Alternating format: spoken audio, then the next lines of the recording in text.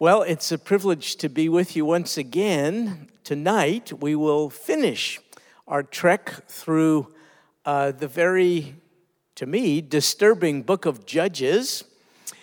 This, I'll tell you for the last time, has been the theme of the book: rebellion on the part of people and restoration on the part of God. And that's the summary of how God operates with us. We are inclined to rebel, and God, because of his gracious and merciful heart, is inclined to restore. As he was with Israel, you see, so too he is with all those who call upon the name of the Lord Jesus. Now, this final chapter, which we'll take a look at tonight, chapter 21, see what you think.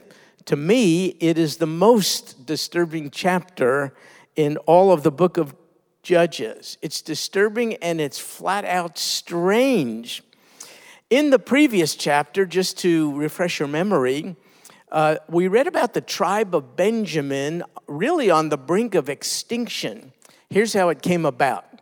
Members of the tribe of Benjamin, Benjamites, we will refer to them as, some participated, in a gang rape, it is what it was, of a lady, a concubine, wedded to a Levite. They were guests in a city called Gibeah.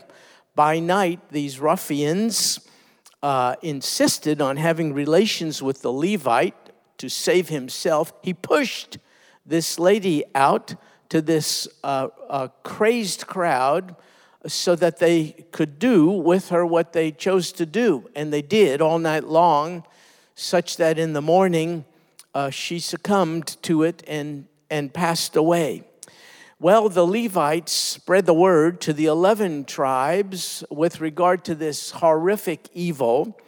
They were aroused to seek vengeance, and so they're coming against the Benjamites, who refused really to give up the perpetrators of this horrific crime because they were members, fellow kindred members of the tribe of Benjamin. And so they went to war, brother against brother. The outcome being that all of the Benjamites were slaughtered. They died, men, women, and children, save for 600 who survived this conflict. And now they are running for cover at this particular time. So that being the backdrop, follow along with me now. We're in Judges 21, verse 1. Here's what it says. Now the men of Israel had sworn in Mizpah, saying, none of us shall give his daughter to Benjamin in marriage. It was an oath or a vow that they took. When they came upon Benjamin, the 11 other tribes decided, these Benjamites are so wrong in doing what they did, let's make a pact that we will no longer offer our daughters to their sons in marriage. And they all agreed with it. So they made a decision at the peak of emotion. Have you ever done that? I have, and frequently when I do that, it doesn't take too long before I regret the decision. You'll see that they will soon come to regret it as well. So they took this vow, we're not going to give our daughters to them.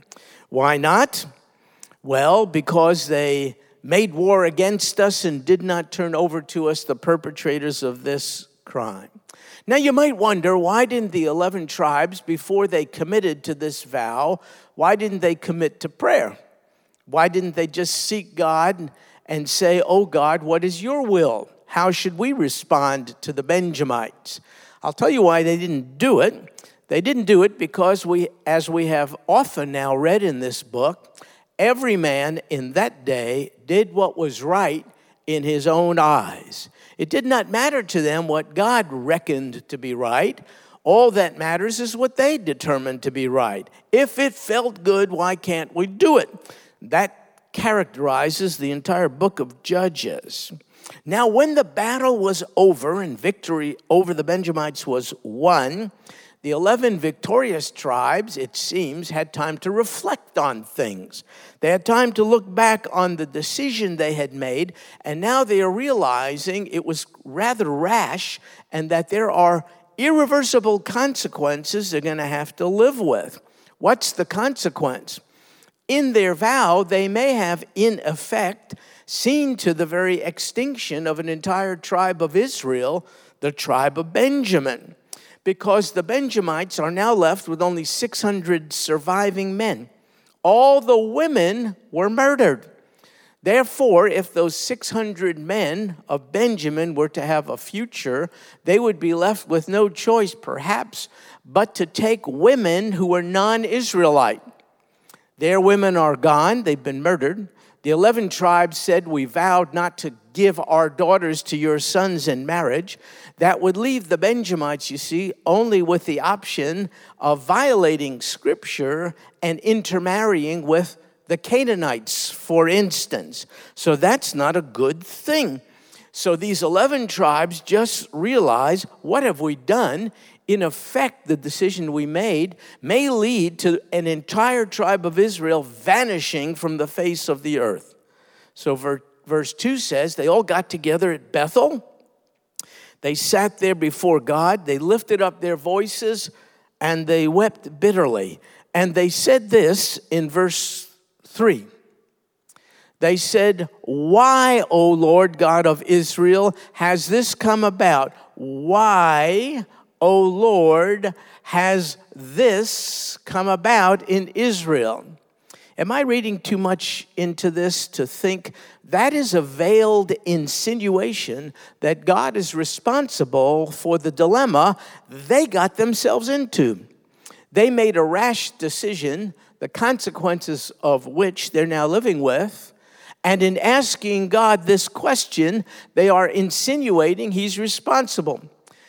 They are insinuating, oh God, you're supposed to be the divine protector of Israel. How could you let this happen? One tribe of Israel is on the brink of extinction.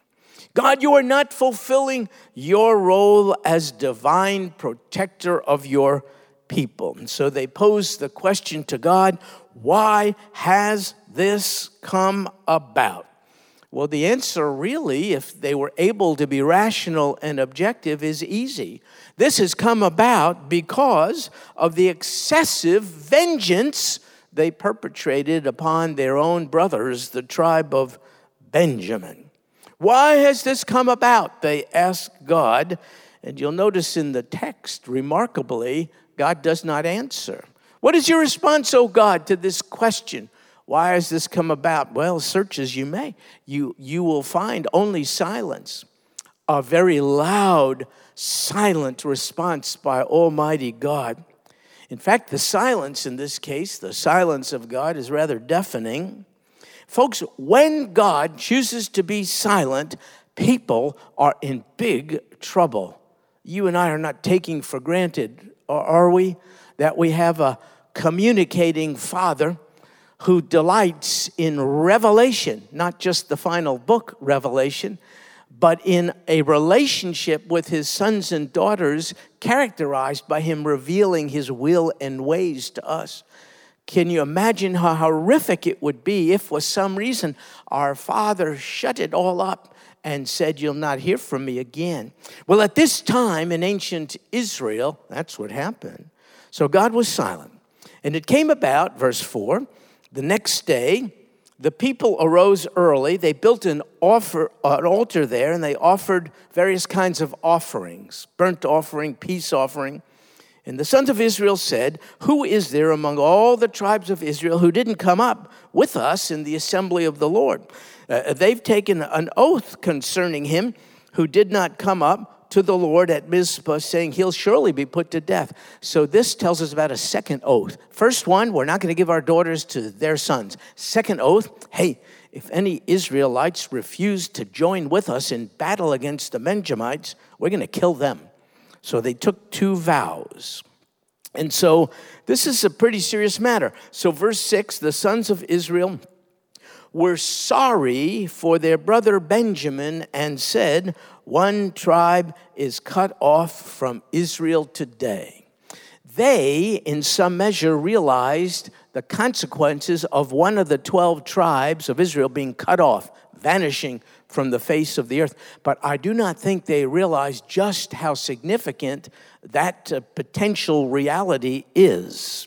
So let me give you a brief word on why the survival of all 12 tribes of Israel is essential with reference to the integrity and character of God. And for this, let me read to you from Revelation 21, not Judges 21, Revelation 21, beginning in verse 10. "And he carried me," that's John referring to his experience, "he carried me away in the Spirit to a great and high mountain and showed me the holy city, Jerusalem, coming down out of heaven." He's speaking about the new Jerusalem, yet to come. "This city came down from heaven from God, having the glory of God. Her brilliance," John describes, "was like a very costly stone, as a stone of crystal clear jasper." And then in verse 12, Revelation 21, John said this. I'll show it to you on the screen because I want to highlight it. "It had a great and high wall with 12 gates, and at the gates 12 angels, and names were written on them, which are the names of the 12 tribes of the sons of Israel." Not 11 tribes, but 12. So, in order for this prophecy of events to come, given to John by Almighty God, in order for it to be fulfilled, you have to have Israel preserved in existence in the end times. If even one of the 12 tribes of Israel has perished from the earth, then God can be said to be a liar. Now, the one who would really love for that to be the case is Satan himself, the father of lies. If he can prove that God didn't keep his word to Israel, he can call into question our confidence in God, who's made promises to us as the church of Jesus Christ. So that Benjamin be preserved as one of the 12 tribes is so very, very important in order for us to have confidence in God's word and his promises and the integrity and the character of his personhood. So the 11 tribes in some measure realizes the consequences of their actions and rash vows now. And so they say what they do in verse 7, "What shall we do for the wives of those who are left? 600 Benjamites. Since we've sworn by the Lord not to give them any of our daughters in marriage." They see a problem. It happens to be a problem of their own creation. And they come up with a solution of their own creation. What's going on? You see, folks, everyone was doing what was right in his own eyes. And they said, here's their solution, verse 8. "What one is there of the tribes of Israel who did not come up with us to Mizpah? And behold, no one had come to the camp from a place called Jabesh Gilead to the assembly." Jabesh Gilead is a place about 2 miles east of the Jordan River. Apparently, these Israelites didn't show up for battle. So verse 9, "When the people were numbered, behold, not one of the inhabitants of Jabesh Gilead was there." So this is what the 11 tribes are thinking. They're saying, we who came up to battle against the Benjamites, we took an oath saying we're not going to give our daughters to their sons in marriage. But the men of Jabesh Gilead didn't show up at all. Therefore, they did not participate in this oath. As a result, their daughters could be given to the Benjamites. If you think this is a little bit of twisted thinking, you are correct.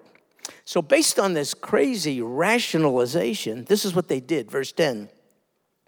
"The congregation sent 12,000 of the valiant warriors there and commanded them, saying, 'Go, strike the inhabitants of Jabesh Gilead with the edge of the sword, with the women and the little ones, This is the thing you shall do. You shall utterly destroy every man and every woman who has lain with a man. And then we get this in verse 12.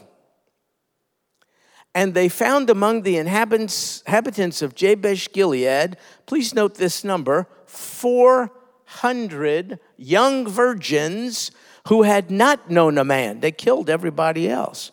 But there were 400 young virgins who had not known a man by lying with him. And they brought them, these 400, to the camp at a place called Shiloh, which is in the land of Canaan. So they're thinking, this is really great.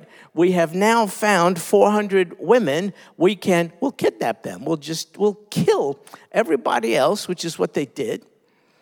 And we'll take these 400 and we will bring them to 400 of the 600 surviving Benjamites, and they'll be able to, marry and produce children and be guaranteed a future. However, if you're even a basic math student like me, 400 from 600 is 200, right? So that means the problem they thought they solved was not really solved at all, because you have 200 Benjamites still left without mates. Who are going to be their partners? And so how are they going to solve that problem? Folks, it gets crazier. Verse 19. So they said, behold, there's a feast of the Lord from year to year in Shiloh, which is on the north side of Bethel, on the east side of the highway that goes up from Bethel to Shechem, and on the south side of Lebonah. Why all those very specific geographic indicators?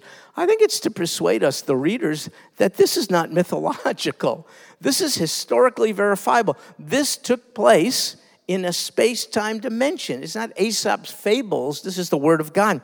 In fact, I want to show you a picture of Shiloh that we took, actual picture we took on one of our trips to Israel. Those are the ruins of ancient Shiloh. It's a place where for over 300 years, the tabernacle of the Lord was placed. Before the temple was constructed in Jerusalem, the tabernacle was right here in Shiloh. In fact, here are some of our good Sagemont folks walking around there on the precincts of ancient Shiloh. So it's a real place. So they come up with a plan. There's some kind of festival at Shiloh. It takes place yearly. So they say in verse 20, it says, they commanded the sons of Benjamin, saying, go and lie in wait in the vineyards, hide out in the vineyards, and watch. And behold, if the daughters of Shiloh come out to take part in the dances, you shall come out of the vineyards, and each of you shall catch his wife from the daughters of Shiloh and take them, go to the land of Benjamin. So here's a kind of a modern-day vineyard in Israel, just to give you a notion how the Benjamites, these 200 guys without partners, could be hiding in the vineyards, and when these daughters of Israel are dancing around, it's some kind of who knows what kind of festival, the Benjamites are authorized to just jump out and grab hold of them. You see, the 11 tribes think they found a loophole to get them around the crazy vow that they took. Here's the loophole. We made a vow not to give our daughters to the Benjamites, but we didn't say anything about the Benjamites taking them for themselves. Is this nuts, or is it just me? Folks, I want to tell you something. When everyone does what's right in his own eyes, you get insanity like we're reading about right here. So based on this crazy rationalization, the 200 Benjamites are going to kidnap 200 unsuspecting, absolutely innocent daughters of Shiloh and force them to be their marital partners. And boy, I'll bet you that's the formula for a successful marriage, don't you think? Hey, don't you think this is ironical? The same men who assembled to right the wrong done by the Benjamites to the concubine don't seem to have any problem authorizing the taking against their will of these women. Look, when you're doing what's right in your own eyes, when you're not living according to any standards of absolutes, particularly God's, crazy things are justifiable. The tribe of Benjamin enabled the men of Gibeah to participate in a gang rape of one woman. But look at here. The other 11 tribes now enabled what's left of the tribe of Benjamin to violate 600 women. Crazy. When everyone does what's right in his own eyes, you get the book of Judges, and look, I'm really sorry here, I don't want to ruin your night, but I think you get modern-day America as well. So the Benjamites did this. They hid in the vineyards, and they took their wives, 200 wives, and they carried them off, and they lived happily ever after. I doubt it. And now we read the very last verse here in the book of Judges. Judges 21, verse 25. Here's what it says. In those days there was no king in Israel. What is significant about that? Folks, you and I have our concerns about government, and they're legitimate. However, the fundamental notion of government is really a good one. It's God's idea. I'll tell you why. Human sinfulness necessitates governance. Why? Because if there's no governance, we all do what's right in our own eyes, and you know what you get? Seattle, Washington, Portland, Oregon, Chicago, Illinois. You get anarchy. You get everyone doing what's right in his or her own eyes. And so God ordained government. It's a divine institution in order to restrain the sinful impulses of citizenry who are otherwise unrestrained, and to protect innocent citizens from those who will do them harm. You can find this in Romans 13. Hey, Lord willing, we'll see. Our plan is that in mid-September, we're going to do Wednesday nights in a much better way, offering lots of options and electives. And one that I've been invited to participate in is a study on government. That's what I want to do. I don't know if you're interested in it, but I become interested in this day of government. I want to find answers to the question, whose idea is government? What is the purpose of government? What could government expect of us? What does government have no right to expect of us? What could we expect of our government? What do we have no right to expect of our government? So that'll be, Lord willing, in September. You'll be hearing much more about that. So at this point, we see that human sinfulness necessitates the restraint of government. But in this day, look at these telling words, no king. In those days, there was no governance. There was no king in Israel. Why? Because the people became ungovernable. They refused to be restrained and live by laws. And so you see this point in Israel's history, kingless, during which the people refused to be governed, and you see the crazy result you get social, societal deterioration. You get moral decisions being made in accordance with one's own subjective sense of right or wrong. It's called moral relativism. That's a person who says to you, when you share with them one of the moral imperatives of the Bible, that person says to you, well, that's right for you, but it is not right for me. That's called moral relativism. But it's nonsense, because the God who is there has absolute moral imperatives. He has standards of right and wrong, and they're uncompromised. They're not relative at all. But in this day, everyone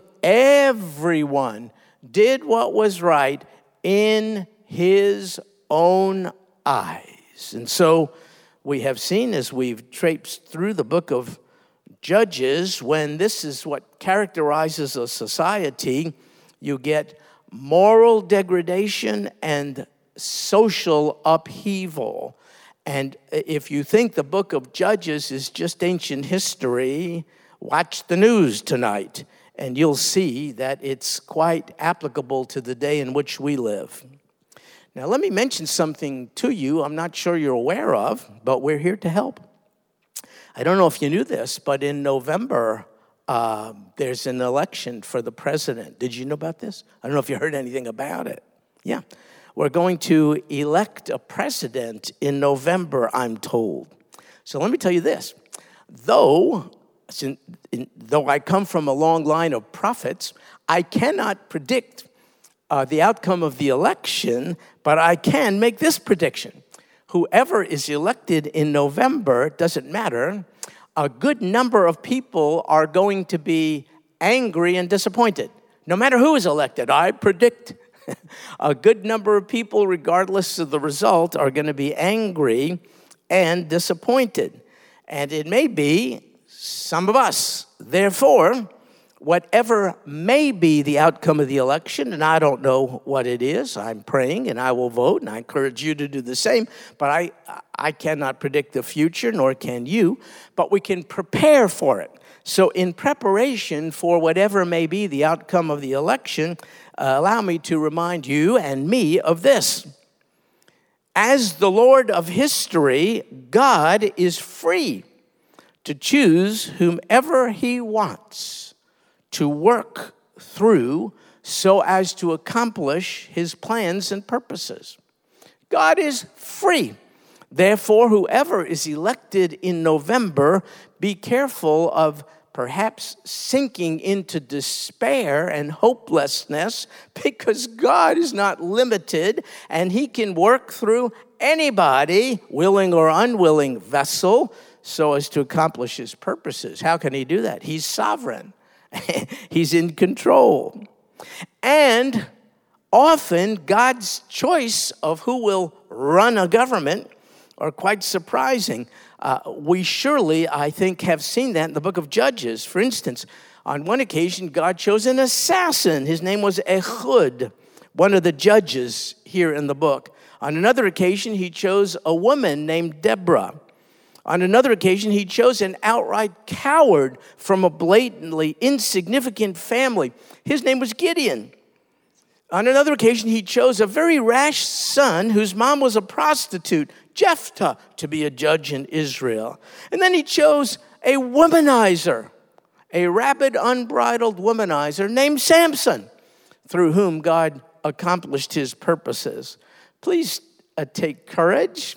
We don't have to wait for the outcome of the election in November to be at peace, knowing the King of Kings, the Lord Jesus, is on the throne. In his sovereignty, God chose to allow flawed and sinful and defective people with astounding moral shortcomings. We've seen them on display in the book of Judges. He has chosen to work through all of these to accomplish his purposes.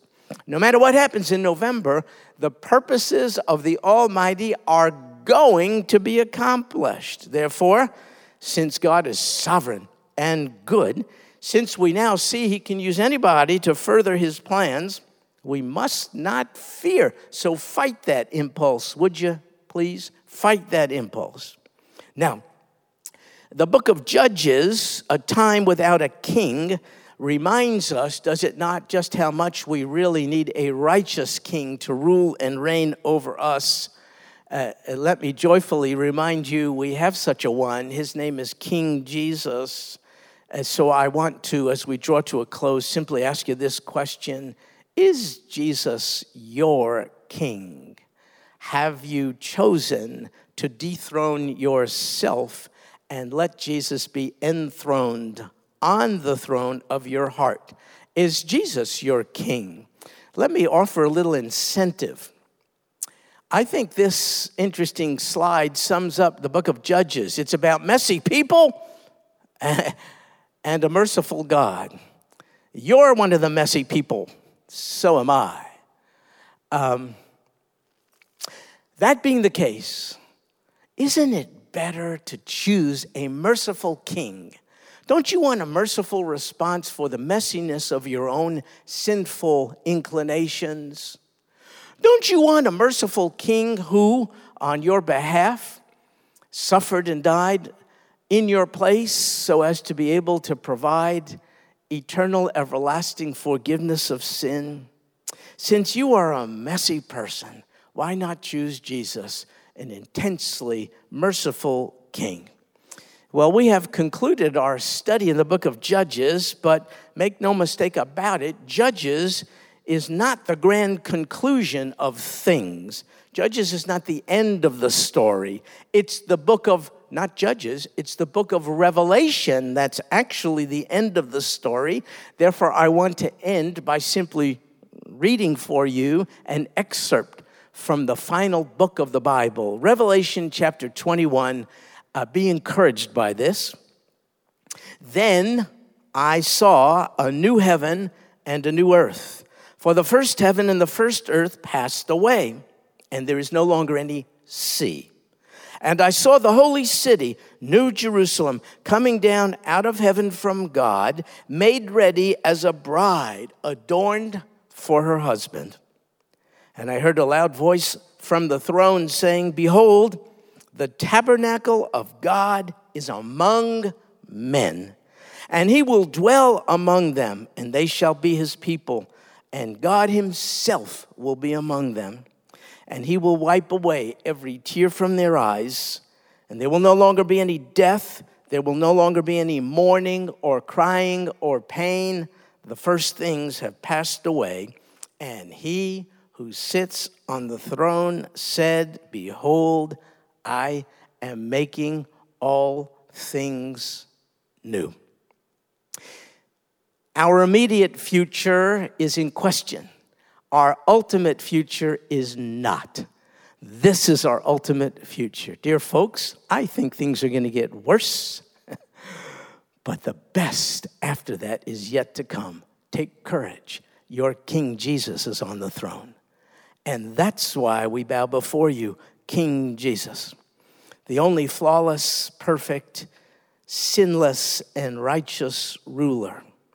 Thank you so much for ruling with holiness and purity and incorruptibility. Thank you for your intense and unlimited power, and yet we thank you for bridling it with regard to us. What we have is not just your raw power, we have a father heart of mercy and grace. You're the bestest king we ever could have. We love you, Lord Jesus, for who you are. We love you for embracing us. And we rejoice in the fact that you've given us hope of the kind of future you have declared for us in advance in the last book of the Bible, the book of Revelation. Thank you for the book of Judges, for recording it for us so that we can be informed not just about it, but through it, about our present day. Thank you for the relevance of your word of God, even in this day. And thank you, as you were faithful to ancient Israel in the book of Judges, so you remain irreversibly faithful to your children, those who've called upon you by faith, even today. This we pray in Jesus' name, amen.